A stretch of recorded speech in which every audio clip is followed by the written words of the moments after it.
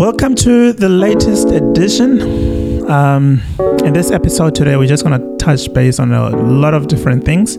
But the main focus is to really look at, raising a boy child, the complexities of raising a boy child. And I'm with a good friend of mine. He's still sort of a young man to me. I don't know whether he considers himself as a young man. Also, he's in, with the wife. They're a young couple. And the reason why I love having this conversation with them now is because I feel like there's a certain level of authenticity that can actually come out from them in terms of maybe a few mistakes that they're still, doing, but also flagging out a bit of their core beliefs and sort of juxtaposing their current lifestyle and their upbringing and what they're doing to sort of help, their little ones to, not really little ones, but their teenage kids to sort of navigate their space in society today. And also thinking about different complexities. For instance, they came all the way from South Africa and now they're living in Australia, but like the differences between those two contexts, what they really mean to them. I think it's really what I want to sort of, I would like to achieve more in this conversation, but I don't know what he would love to achieve. I sent the invitation, but I'd love to hear what he personally would love to achieve. Ladies and gentlemen, my guest, Mohammed Hassan. Mo, what's up? Hey, what's going on, Tony? Hey, everybody. Mohammed here on the line with you guys, and I'm very happy and pleased to be a part of this podcast. Great. It's good to have you. How have you been? Been good, busy. Right. Work. We just came back from a long holiday back to South Africa for 6 weeks. So just came back to try and tie things up before the end of the year and get ready for the festive season. Right. And how is South Africa? Changed. Not the same, I'm sure. Good or to the bad? Oh, it's good because you still got the family back home, but bad to see exactly what's going on. Right. And the changes are not necessarily positive, right. But it's not negative either. Yeah. There's a lot going on, as we all know. But it was good to be back nonetheless. Right. Obviously, we'll keep touching base on a little bit about South Africa because I'd love to sort of get a bit of an idea in terms of your upbringing there and then how you're sort of applying some of the skills from there to where you are now. But who is Mo, if you are to sort of simplify yourself to the listeners? Growing up, Mohammed was sort of not... I never had a lot growing up. I didn't have a little either. So I would call myself an average kid growing up in South Africa, or an average boy. I grew up in a place called Breylen in East London in South Africa. And, we, obviously growing up with a lot of boys your age, going to school, 90% of us had what we need growing up. There wasn't a lot more around. I had one working parent. Mom stayed at home and my dad worked in he was a bricklayer, and then he went to work in an abattoir. So it was a very average or slightly below average, if you want to call it that. Growing up there, I feel that I received a lot of opportunities in life. Fortunately, I took them. I know a lot of other people that received similar, but sort of went right past them. And because of the vision to try and take those opportunities, I made the most of them, and it gave me pathways to what I'm actually doing, which I never ever thought I would be, which is I'm a qualified panel beater by trade, but I work at this point in time for an insurance company, and I'm a loss adjuster, motor assessor. So it's not something I wanted to be. A lot of us don't see that. Yeah. It sort of just fell on my lap. I took and seized the moment and made the maximum out of it. Around, late high school, I met Bronwyn, my wife. And soon later we finished schooling. We had 2 kids, which is why they sort of growing up as our friends, along with us, along the journey. And we made a few very, very good moves and decisions, which has allowed us the opportunity to relocate continents. And we've moved to Australia, where, again, we've taken good opportunities and made the most out of it. And I'd say today we are, as you call it, young. I'm not sure if some other people in the Yawa age, if they think we're young. What is the range? Oh, I don't know. I mean, when I was in my early 20s, I thought being 35 was old. So, well, not old, but older. Yeah. So being 35, I would still class it as young enough to do and make good decisions for your future. Yeah. But I also think there's a lot of time that has passed, and if you haven't made good decisions, you sort of would find yourself in awkward positions in terms of making your future brighter, not only for yourself, your family, and your children, but for everybody else around you. As you know, with South Africa and where we come from, it's not only about us, but it's about the family we leave behind. And you don't necessarily leave them, even though you switch continents. It's just the pressure sometimes becomes more because you've got now a lot more responsibility from a distance to look after. Right. So when every time we make a decision for our immediate family, our wife and our kids. But we also have to make smart decisions because you know that you've got your parents and sometimes you've got siblings that sometimes rely on you to get by and to get through. And I'd say that's part of the reason why you always tend to put an extra 10% in. So you're not doing that 100%, you're doing the 110% on a daily basis, consistently. And that's Mohammed, very caring person, loves his family, loves sport. I do enjoy what I do in terms of work. I've been doing it since I'm 19 years old. I'm 35 today. And along the way, there's been ups and downs, as there always is. Or there always are. But that's me. I mean, we'll touch on a little bit on those few points that you raised now. Hassan, what ethnicity would you say you are, or what race? Because it seems to me you've got the colored background. So for those who don't understand, the colored background is different to the American context, when you go to South Africa. But also Hassan is more of so it is. So yes, you're right. I am from a colored background. I'm also from an Indian background. My religion is Islam, which is Muslim. Hassan is obviously from the religious side of it. That's where the surname comes from, or the last name comes from.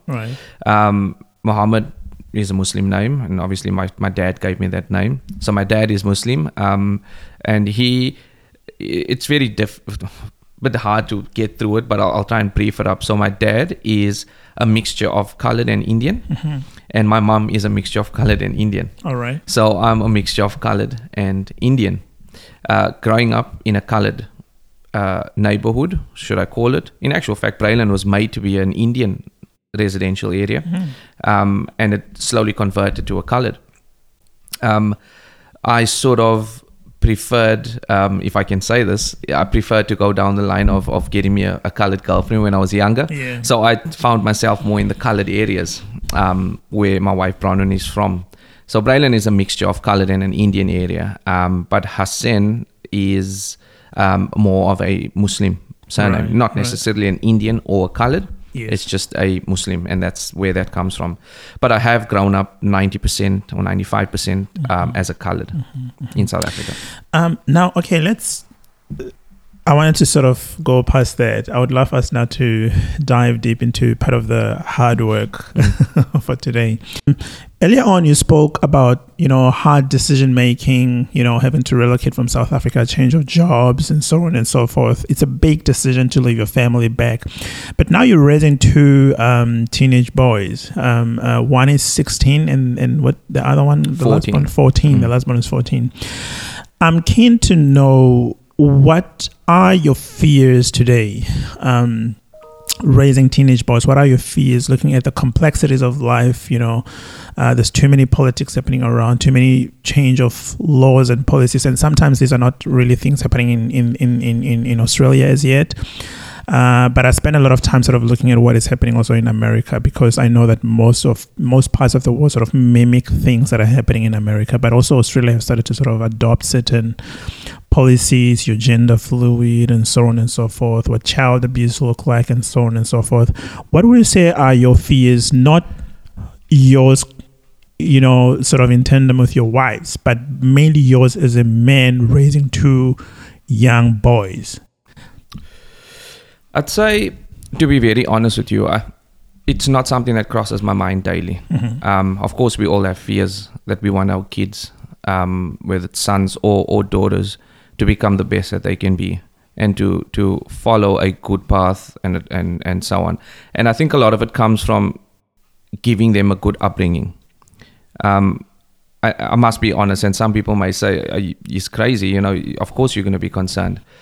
I am, but I also know that I've given my absolute best to raise those boys. And both my wife and I have done it. And I think we've done a very good job. But me specifically, I have sort of instilled in them the way that I grew up, and I feel I turned out okay. And I would just cross fingers that they do the same. In terms of fear, I would say the biggest thing out there that you look at, and I think this would strike every parent, is drug abuse, alcohol abuse, getting into the wrong company. Growing up, you get the kids that are, drug abuse, alcohol abuse, getting into cars, driving. And I think a fear would be, especially for Isham being 16, he'll be 17 in Feb, and we're busy with his learners. We bought him a car, and he'll be having his P's shortly, which means he'll be on the road himself. Right. When that happens, I think my biggest fear would be getting a phone call at 2 or 3 in the morning to say, can you please come? There's a problem. I think that would be my biggest fear. Because what kind of problem are you sort of thinking of? To be direct, a car accident, getting a phone call to come and identify your son at the morgue, right? Picking him up at the police station. I don't think any parent wants to get that phone call, but realistically, there's a good chance you may. And I think, like I said, it's about on a daily basis consistently instilling the best values that you can in them so that you can avoid it. Right. Will it work 100%? I don't think so. Let me give you maybe more of a little push here, because I can hear what you're saying, but it seems you're more concerned in terms of their own sort of physical safety and whatsoever. But I guess my question was more sort of stretched into the complexities of the world, where for some parents might say, I fear the fact that with maybe the growing trend of whatever things that are happening, my child might sort of get silenced in the community than having to express themselves in a different way. Okay. Regardless of whether, even though we might feel happier with your kids expressing themselves in a way that is not harmful to others. I mean, it's those kind of complexities that I'm trying to sort of make sense of, which we can tie them then back on in terms of your upbringing. But I just want to be free with the conversation than being like more structured. Okay. So a couple of years ago, and I'd say as recent as this year, coming from an African background, the kids would be called all sorts of names, and it may hurt their self-esteem. Is that sort of the path in an open setting? Is that what we're sort of trying to get at? Everything. Because I was basically going to touch in that aspect. Is it your eldest son that was called a refugee? Yes. All those type of things. Yes. And what does it mean even in terms of, integrating into the Australian society, coming back from South Africa where there's racism, you're sort of trying to run away from many things. It's not just issues of crime and corruption, but it's also racism. But you step onto the new context, you're still, faced with those.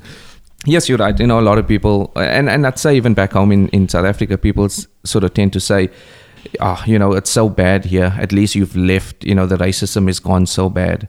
I think there's racism everywhere, if we're going to touch on that subject too. And I think it's a little bit of how we're going to deal with it. Kids don't know how to deal with this. They haven't been around long enough. And, like we hear a lot of indigenous families going through things today's day and age. And yes, of course, that would be a fear of mine, is we get our kids to be in a predicament where they have to feel that in order for them to get away from something that is taunting them out there, that they've got to take their life. That's would be the 100% the biggest fear, is if things get to a certain point to that extent. And like you just mentioned, actually it would have been earlier this year, if I'm not mistaken, that Isham, my eldest son, actually was told to go back to where he come from because he's a refugee. And that's something that we do talk to them about. You're not a refugee. We made a decision to come over to Australia. Ramiz, on the other hand, is 14, so he's a little bit more immature than Isham. And even through junior school, they actually had to deal with that. And it was challenging for them because we didn't know how to deal with it as much as they did. But the biggest fear, to be honest with you, for my kids would be to be put into a predicament or a situation where they feel that they have no other solution but to take their own life to get away from it. And we're talking about social bullying, we're talking about racism, we're talking about peer pressure. And there's so much out there, and that would be the ultimate fear. And I'm wondering, in terms of the racism one, or your child being told to go back where they came from, and you know how this stories of refugee keeps on coming back up, and so on and so forth. How did you guys then, as parents, handle it?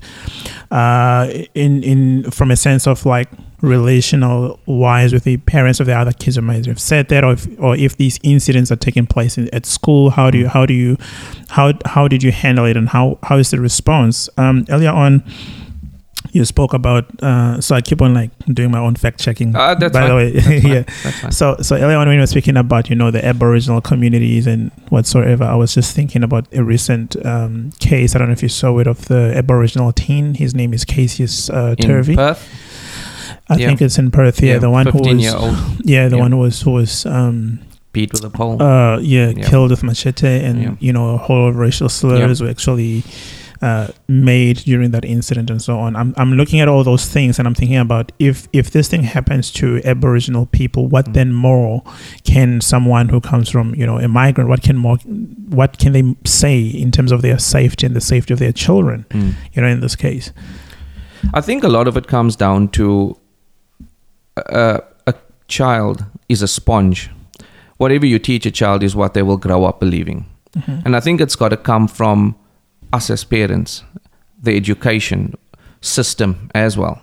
I think that's so important, because if a parent does not teach a child that regardless of the color of your skin, everybody needs to be treated fairly and equally, the education system needs to step in, and I think they need to take over in terms of education, because that is education.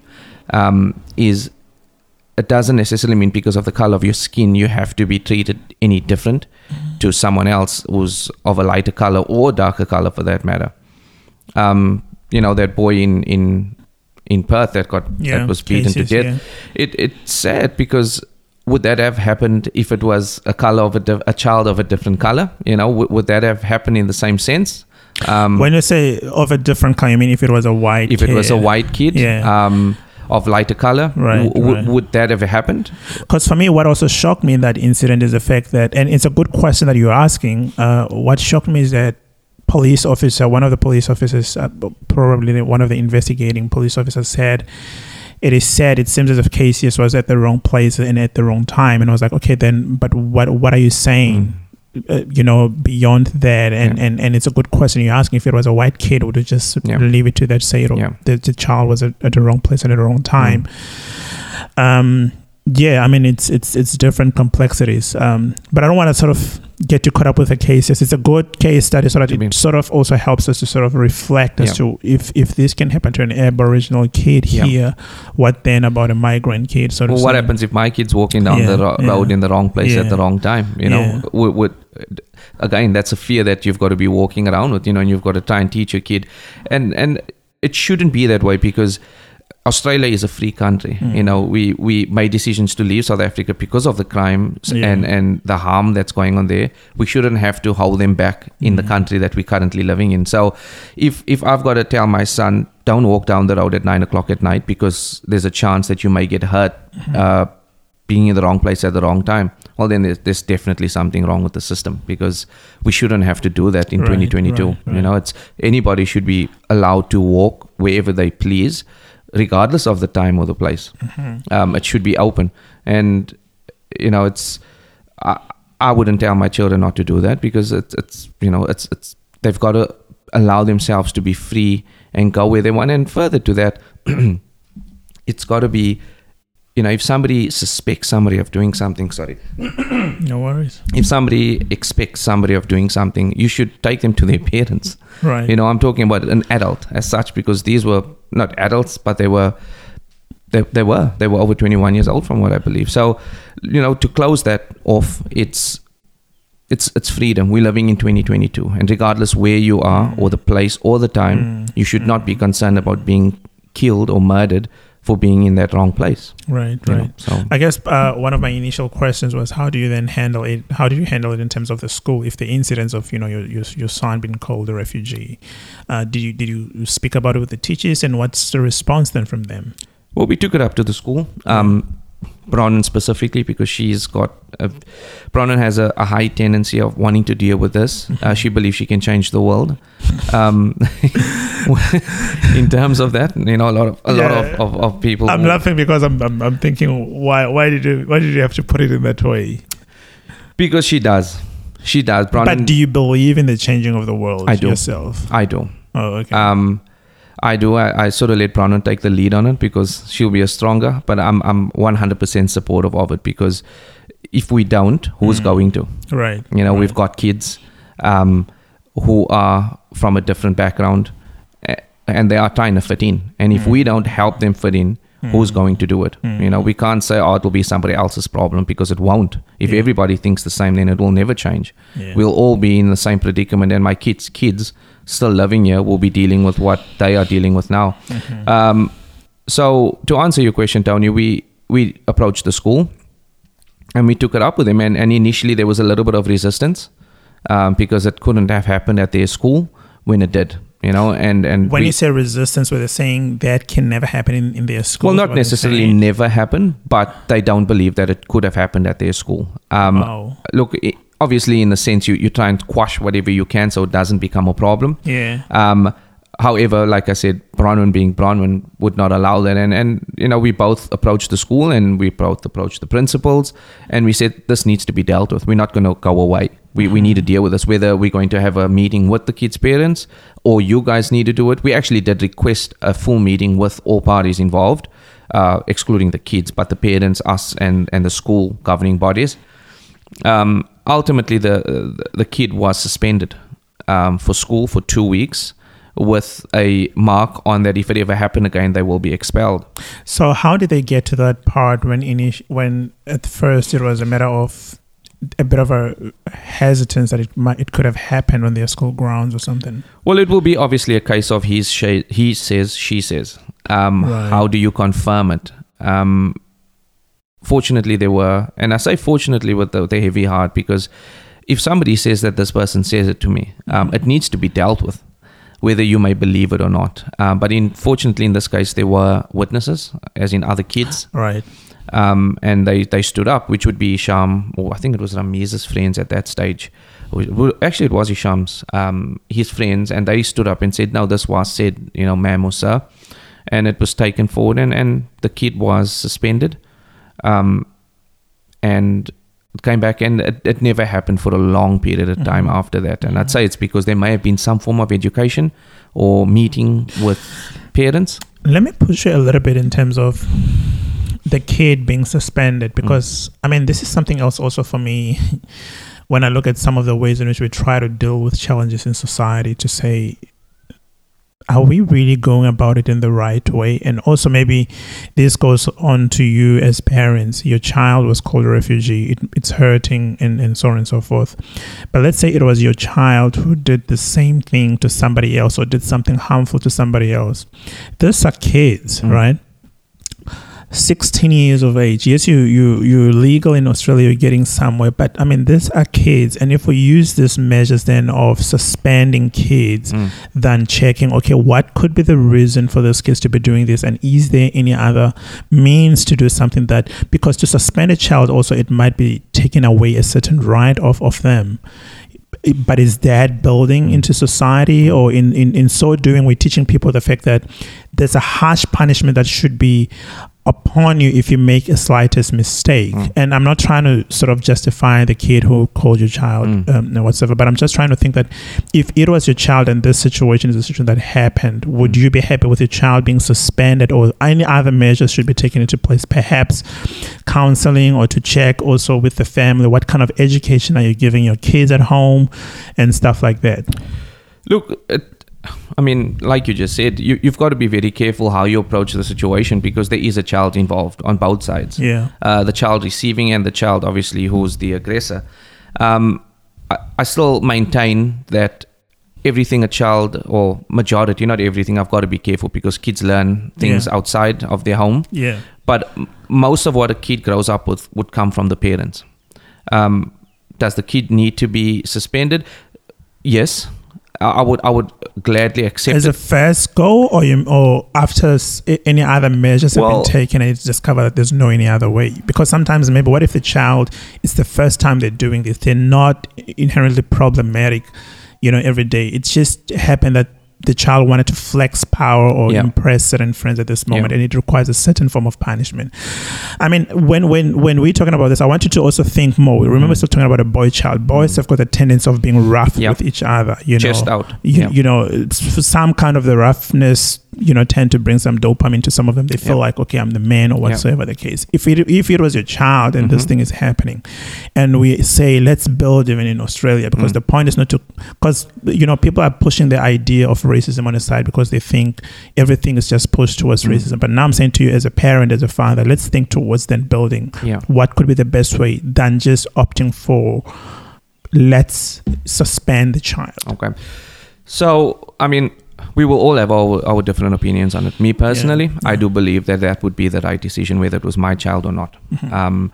Purely because there's two different ways of disciplining. You're going to either get a slap on the wrist, and yes, look, it could be either way. It wasn't a once-off thing, but it could also be that there's a lot more involved in it.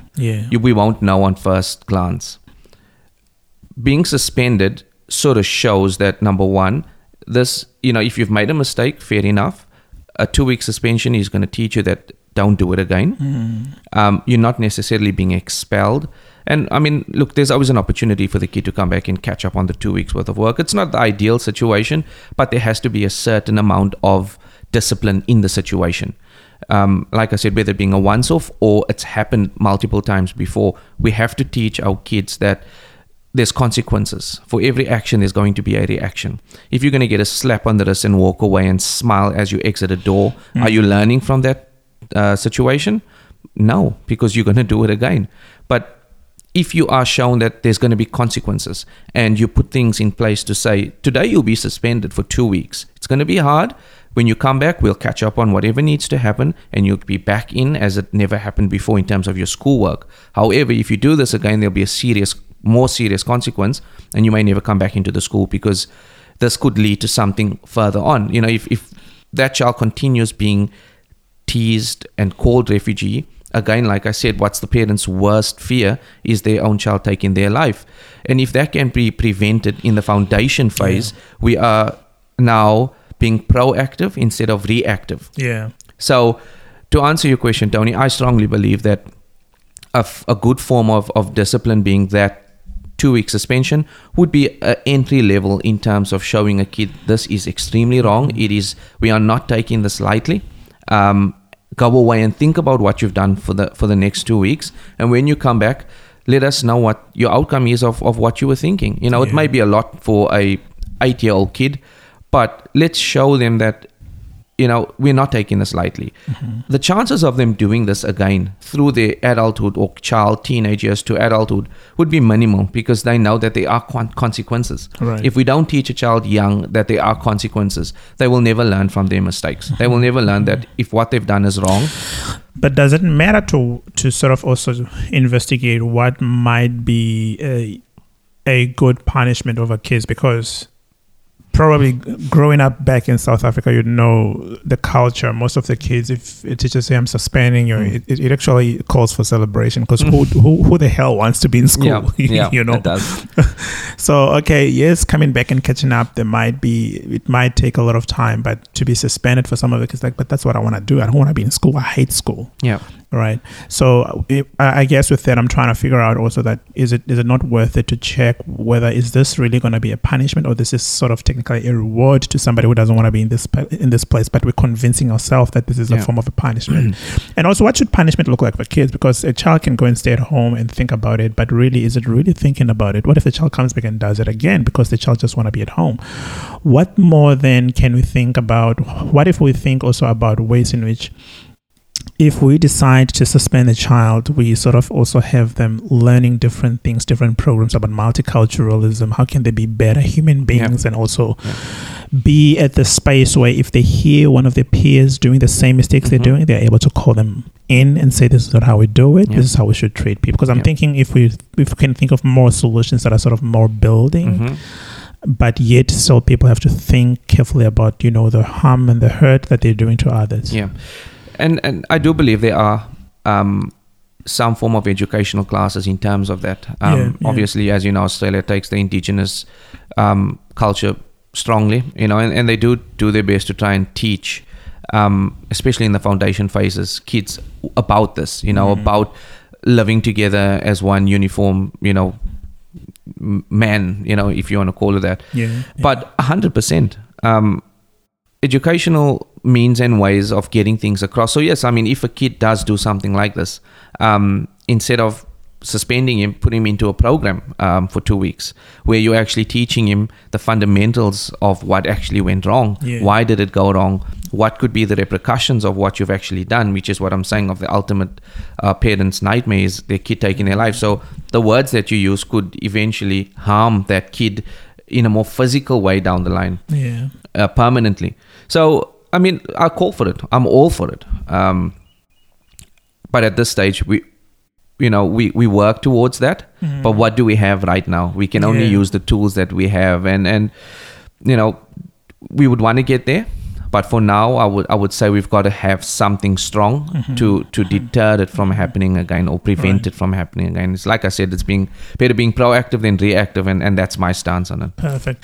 I mean, we delved a lot into that topic because I feel like, there was so much to take a bite on within it.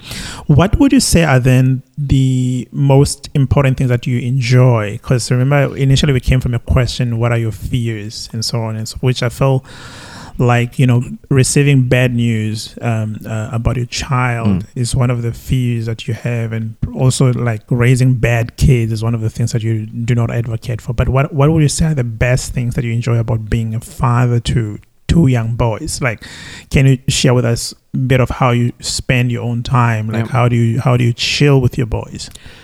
How many days do we have? And the importance of it. How many days do we have? So, I mean, geez, that's 90% of my reason for living. It's nice. My boys they are my pride and joy. When I see them do different things, it puts a certain amount of joy in your heart, and any parent would attest to it is there's no explanation or no amount of words that can explain how that feels. For example, just yesterday, so Rami is my 14-year-old. He's big on rugby. South Africans are big on rugby union. Yeah, massive, and so is my household, including Bronwyn. We have to shut doors and everything when rugby's on, so nobody hears what's going on inside. But Rami is very big on rugby, and he's very big on sport in general. And yesterday I went and played some social soccer for our club Simba, and he came with to play. And we must have had at least 30 people. And I'm talking about from uni students all the way to people 40 years plus playing. Yeah. And he was the standout player. Wow. Yeah. And everybody came up afterwards and said, why does he not come to play with you? And I said, because he enjoys rugby. I do know he can play soccer, and they actually said that this is a hidden talent. Right. Walking away last night was probably my highlight of 2022. Wow. So it's about your kids. You're not having to tell people about your kids and their capabilities. It's about your kids going out into the world and showing the world what they have.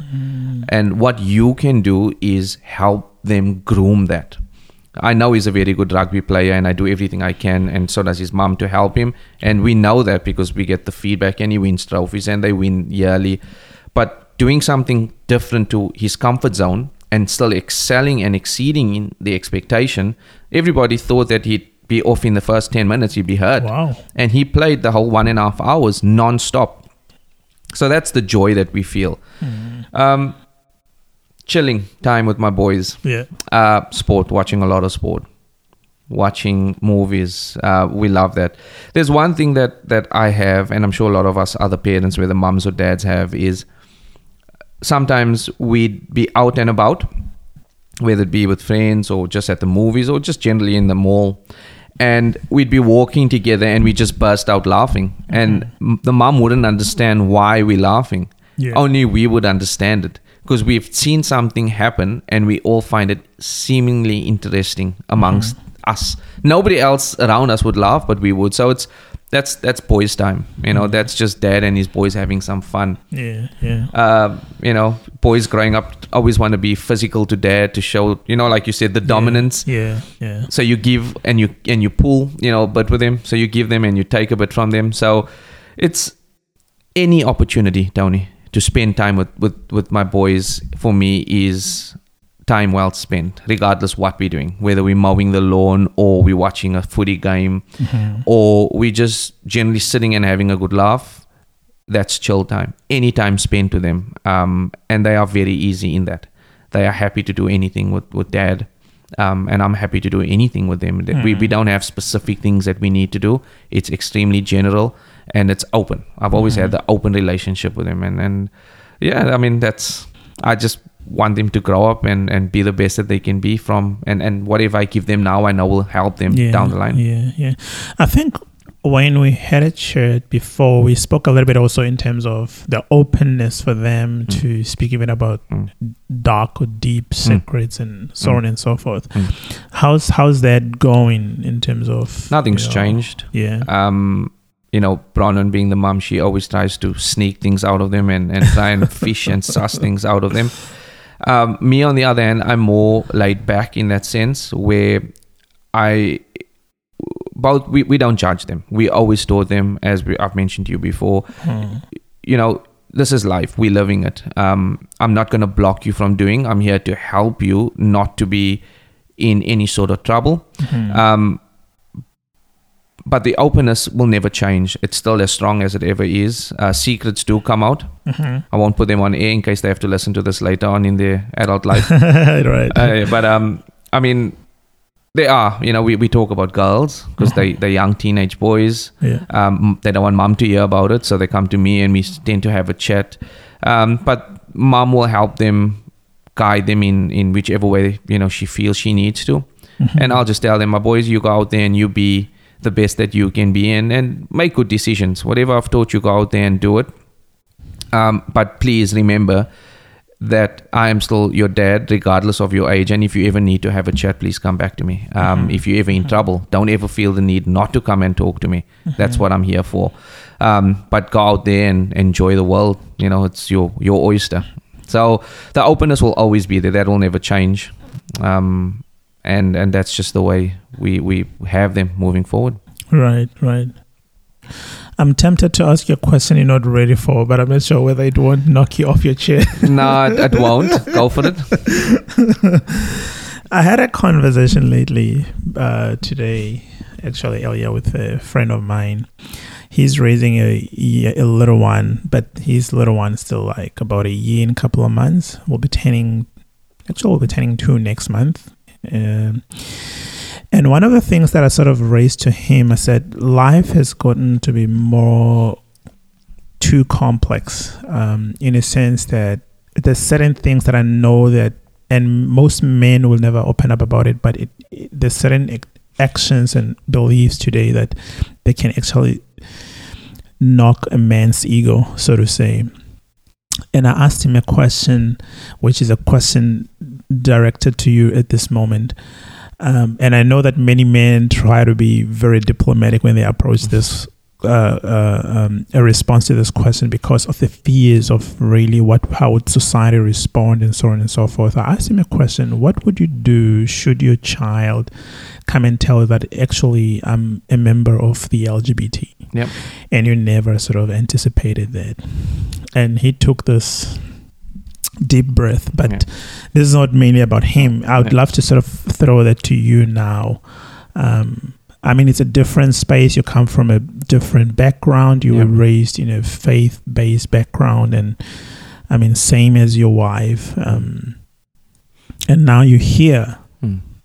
And we know that back home, most families wouldn't sort of be open up to, the kind of, now things are changing, but at the same time, there's still probably part of the question I asked earlier on, even about fears, is the fact that in this kind of situation now, more complexities come in terms of also issues of violence, issues of bad speech, and so on and so forth in some contexts. But I know that this question often hits the man's ego so harsh, where they'll be like, "Ooh, okay, now I need to think quickly."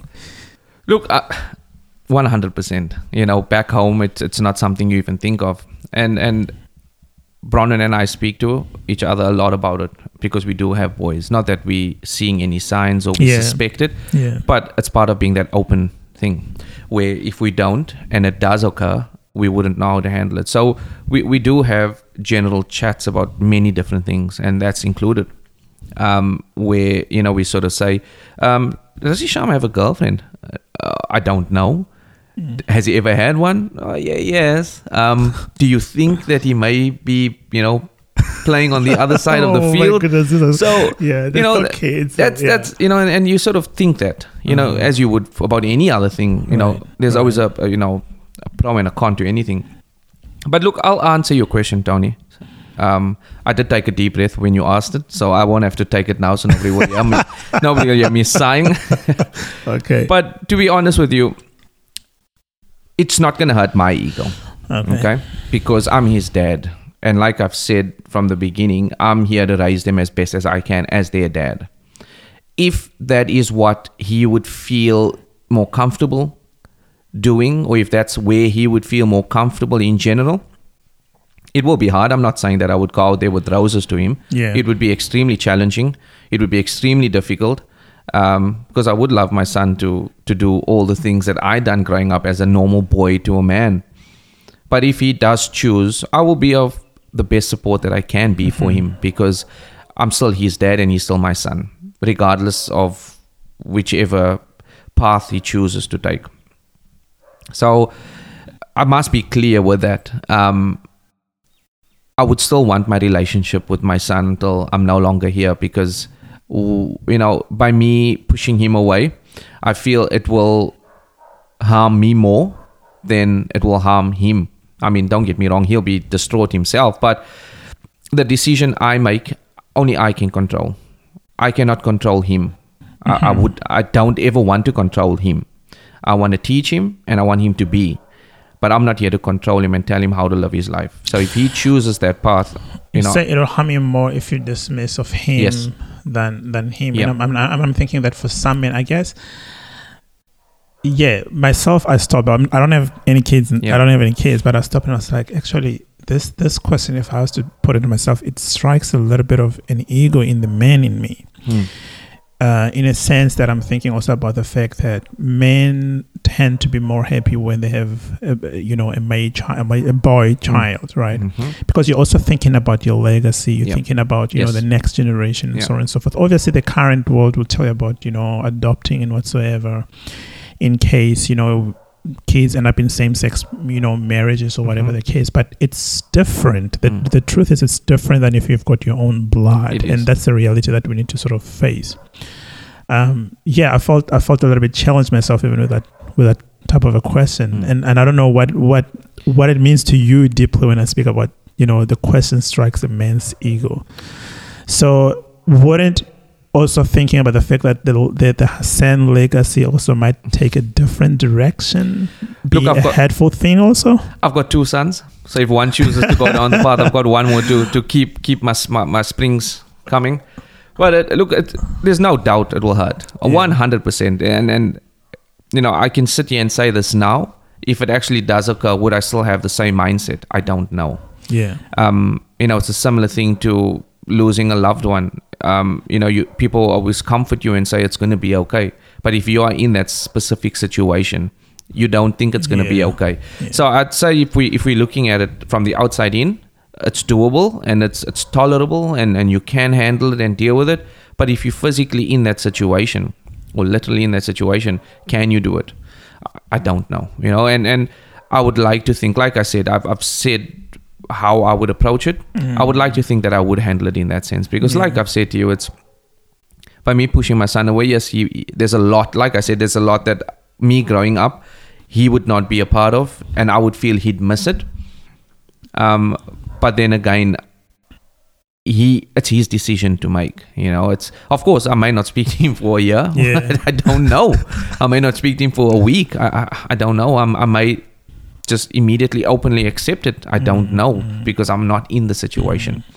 But all we can do is do the best that we can to prepare ourselves for different situations. Some you can't.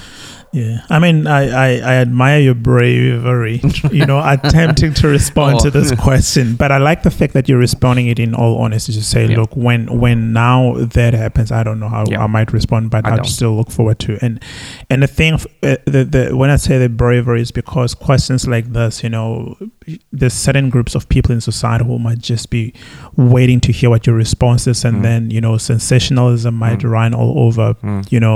If this was YouTube or whatever, just that part of a clip where you say, I might not talk to my son even for a year. It might be the one that will trend more than a lot of the things that you actually said.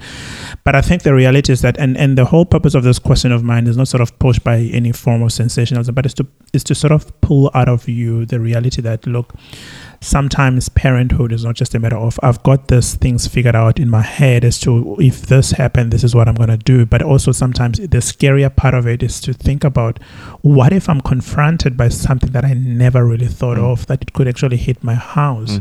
What could be the best way then out of this, But I like the fact that even in your response, you're not sort of pushing any sort of homophobic kind of a way, but there is the reality. Because I think sometimes people who criticize they just want to paint everybody as either you're racist or you're homophobic and whatnot, without thinking the fact that, look, but you're still a human being at the same time. And sometimes shock is one of the things that confronts us in life, but what matters also is that then going forward, when we come back to the reality, then we now have done negotiating with ourselves as to, could this be, could this not be, what is the way forward in a way that will still promote love, promote safety for people, and so on and so forth. Well, you got to think of it in a sense, Tony, as well, is what kind of a person would I be sitting here saying no to racism, but saying at the same time, I cannot accept my son being from a different or being a part of the LGBTQ.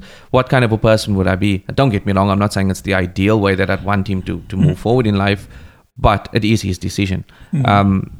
Like you said, at the end of the day, we're all human. Who am I to tell you you're doing the wrong thing, and who are you to tell me I'm doing the wrong thing? We all, I think, in this world living and doing the best that we can, and we all have our own parts and decisions and to make, and we should be allowed to do that.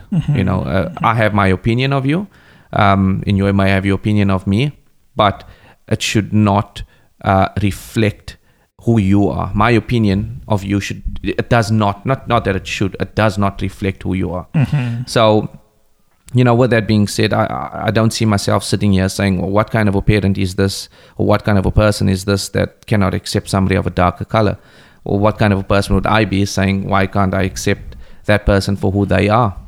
So I think it's about us in general just being open. And like I said to you, I mean, I may sit here today saying this, it may not be the same if it ever does come to my doorstep. So I'd like to think that I'm an open person as well. Earlier on you asked me who's Muhammad. I'd like to believe I'm as open as the next person could be. But hopefully, I'll say this with caution, hopefully my sons do get to grow up the way I done as a man, and as a growing up and have kids of their own. But again, if they choose a different path, that is their choice. Right. Another sort of different kind of question, but and it's up to you. I don't want you to sort of now start opening up about the assets of the house and so on and so forth. But I'm thinking in terms of, how do you speak, or as young as they are with your kids, but how do you speak about issues of the economics, how to handle finances and so on and so forth. Because obviously, I don't know, I believe part of growing up and being a good person comes with also, knowing how to be a great steward of your finances, so to say.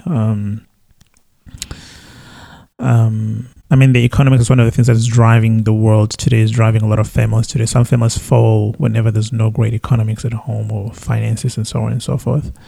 But I'm just curious to know then, in terms of, do you have any specific age that you'd say this is the age I should start speaking to my kids about issues of money and so on and so forth, training them on how to, handle money and stuff like that, or you've already started? But how's that journey for you and your family?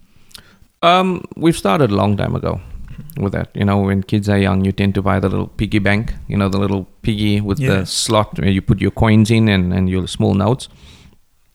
We've done that with them, from as far back as I can remember. And we always give them something for doing something good, and they need to go and put it in their money bank and save it, and if they wanted something, we try and take it from that and buy it for them. Growing up in their teens, so Hisham is now 16 years old, and he's working, and he's actually doing pretty well. He's seemingly to save a lot of money, and I must be honest with you, as much as it's dads and their sons, mums do also play a very big part in it, where Bronwyn is a little bit more intense in making sure that, you take a certain portion of whatever you have and you put that away for your saving. And there's this saying, and I can't remember if it was Shaquille O'Neal or the basketball player or somebody else who said it, where rich people take $100 bill and tear it in half, and 50 goes for the saving, and the 50 you go and splurge. Wealthy people take the $100 bill, split it in 50, and then put 50 in saving, and take the other 50, split that in half, take 25, add it to your 50 for saving. So now you've got 75 in saving, and then you go and splurge the 25. And that's how you get better in life. And then I always try and let them know that that's a good principle to play with. Saving, a lot of us growing up did not have good opportunities. Yeah, we mid-30s, early 30s, and you tend to start buying houses now, or you buy your first property and so on. We want our kids to have this as early as possible. So, we had a very deep conversation with Hisham, where we said, you're going to be in year 12 next year.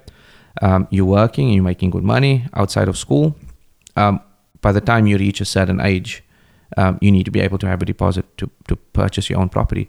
And as you know, the economy is not at its best. Is it going to get any better? Is it going to get any worse? We don't know. But if a boy or a girl or a young adult buys their first home at 21, I think they're going to be successful down the line. So, and I think that's the direction we're trying to put him in. And the same will go for Rameez. We didn't have the opportunity, but we want them to have it. So what we've learned in life is we can only educate them, and hopefully they take the best out of it. But the saving thing, I'm not the best at saving, not at all, not by far. I'm a firm believer. You're not the best at saving? No. And you were teaching them about saving? Yes. So, and they seem to be doing good. Do they know you're not best at saving? Yes. They know. Take a fool's advice. Okay. So there's a saying, take a fool's advice. So, and my uncle always used to tell me that, take a fool's advice. He always used to tell me not to do this, and I'd be watching him doing it. And I'd say, but where's the education in this? You're doing this and you're telling me not to do it. And he'd say, one day you'll understand it. Right. Because you would the older you get, you'd sort of understand that, well, my dad is driving a Toyota Corolla. Why can't I drive a Mercedes G63? He was doing well. I want to do better. So if he was doing that and he said to me, this is what I'm doing, and I don't want to drive a Toyota Corolla, I want to drive a G63, maybe I should listen to the advice he gives me, so that I, take a fool's advice. And with that being said, like I said, Bronwyn has a finger on the pulse with the boys, making sure that they are saving, and she goes in regularly and checks. But I'm the type of person that will walk into a shop and buy what I want and walk out. I tomorrow is a different day. Yes, we've got a plan for it, and we've got to put that away. But I do believe that I want to enjoy a bit of what I have. So right. I may not be as stern. So, needless to say, Bronwyn locks me out of most of the financial accounts.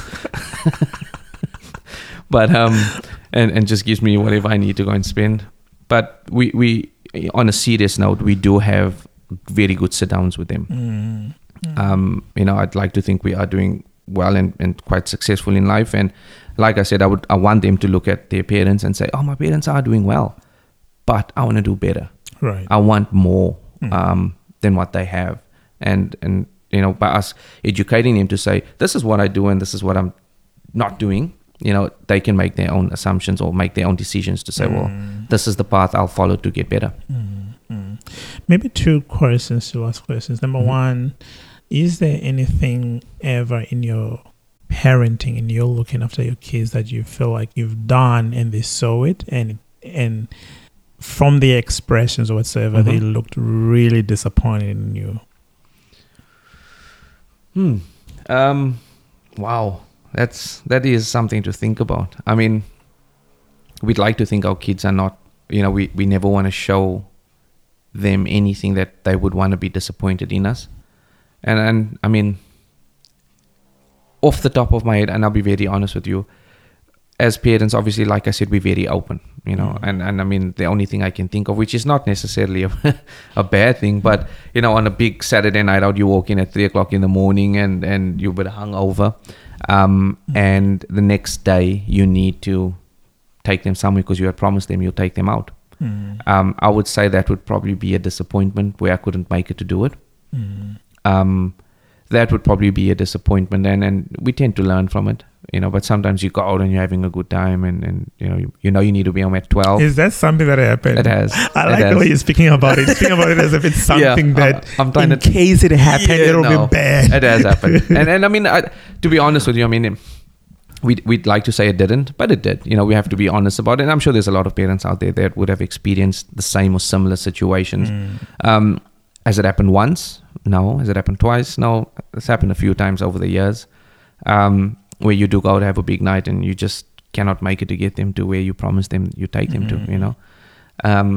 Obviously, Bronwyn may have been around to do it, or she was busy, but that would have been probably a disappointment that I'd seen in their face. And you feel it, you actually feel it. Yeah. And then you got to wake up later on and actually have a chat to them about, how sorry you are and why it's happened. There's no valid reason, but that would have been disappointment for sure. Right. 100%. Right. Yeah. Amazing. It was good to get that out of you. Yeah. If they were here, I would have said, okay, your dad is telling me one story. Can you tell me another story that he's hiding somewhere? He's not saying.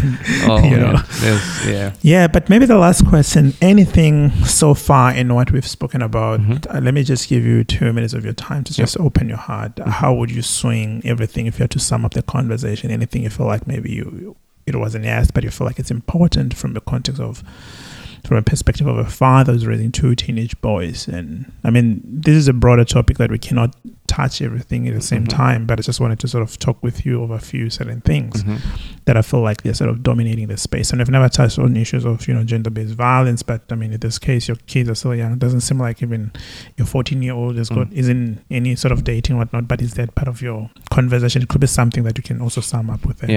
Yeah. I mean, like you said, it's very broad-based. Gender-based violence, it's definitely something we speak about.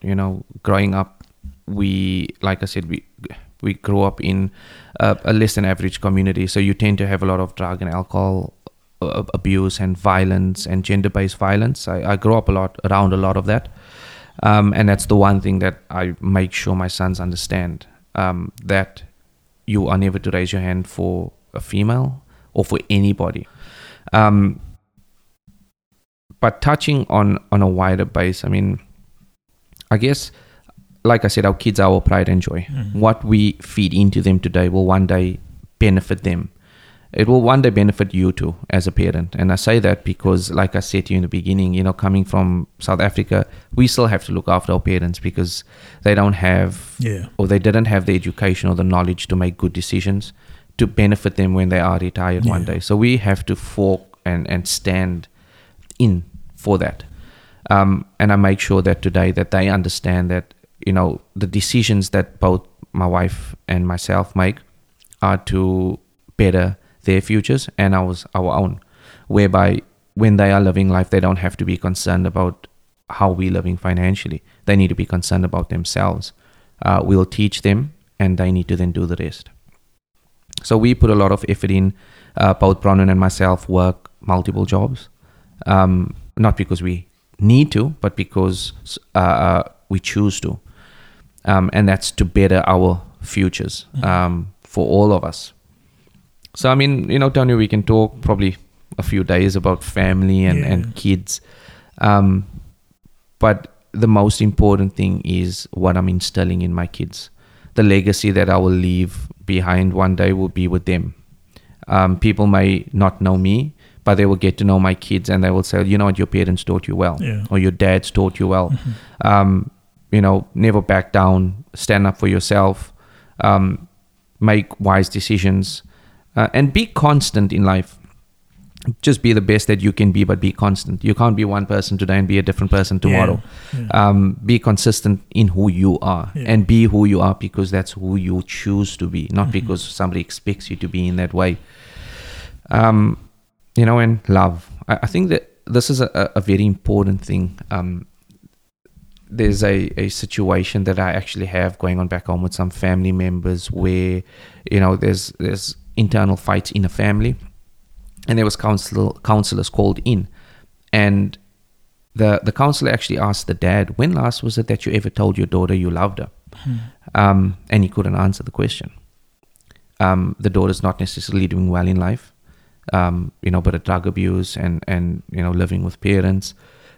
And you think about it, and sometimes that 4-letter word has a lot of power in it. So telling your kids you love them as often as you possibly can, and that be every day is not too much. Twice a day is not too much.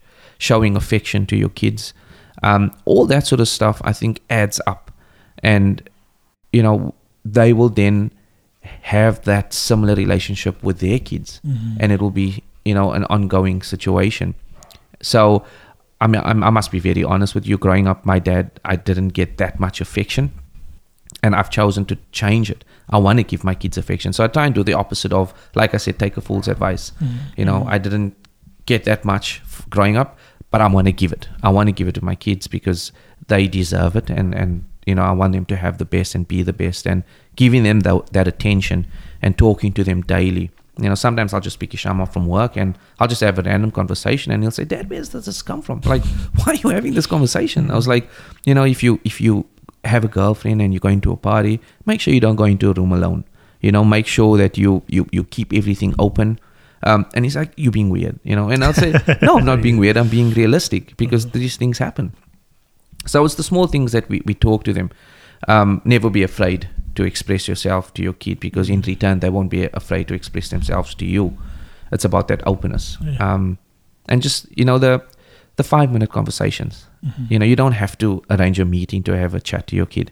Just have a random 5-minute chat to them about anything. And let them know at the end of that, I'm here. When you need me, I'm here. That's important. I think in general, kids growing up, and making them listen to the news, which sucks because kids hate it, because there's a lot that they'd watch. Sometimes they don't want it, but when we're having dinner, we make sure that the family's sitting down and we're watching the news or just watching something interesting, and let them ask you questions and answer them honestly. Answer them about daily life, answer them about, girls and boys. Those are important things that you need to be talking about, getting into a certain age, the mind, how it thinks, the interests, the desires that come with it. And you need to be open with them, because if you're not going to explain it to them, who is? My wife and I had our kids young. We never had conversations about, childbirth and birth control and I don't know if I can say condoms on air, all that sort of stuff. We never had those conversations as young teenagers with our parents. We had kids young, and I educate the kids about this. I let them know, and it is a funny feeling when you do it, because it's not, I don't know how do you put it. It is a funny feeling, but you sort of get to the point where it has to happen, because if you're not going to do it, who is? Who's going to do it? And when things do go south, when they're 19 years old, and you get a knock on the door and say, oh, your son's made my daughter pregnant. Whose fault is it? Did you have the conversation with them? You can't actually go up to them and shake them and say, well, why did you do this? Well, Dad, I didn't know. A 19-year-old should, but if he says, Dad, I didn't know. Well, did you have the conversation with him as a dad? So you got to look back and say, well, whose fault is it? I didn't have the conversation, and I'm sorry. Now you have to deal with being reactive. You're not being proactive about the situation. So we've got to have those conversations and keep it open. Amazing. That's a good place to stop. Yeah. Thank you so much. Thank you for having me. It was great having a conversation with you again this time. No, thank you very much for having me. That's Mohammed Hassan. Thank you so much for choosing the Visions and Tones podcast. I hope you enjoy this work. And go everybody. Be the best versions of yourselves. Be best human beings. And we are out.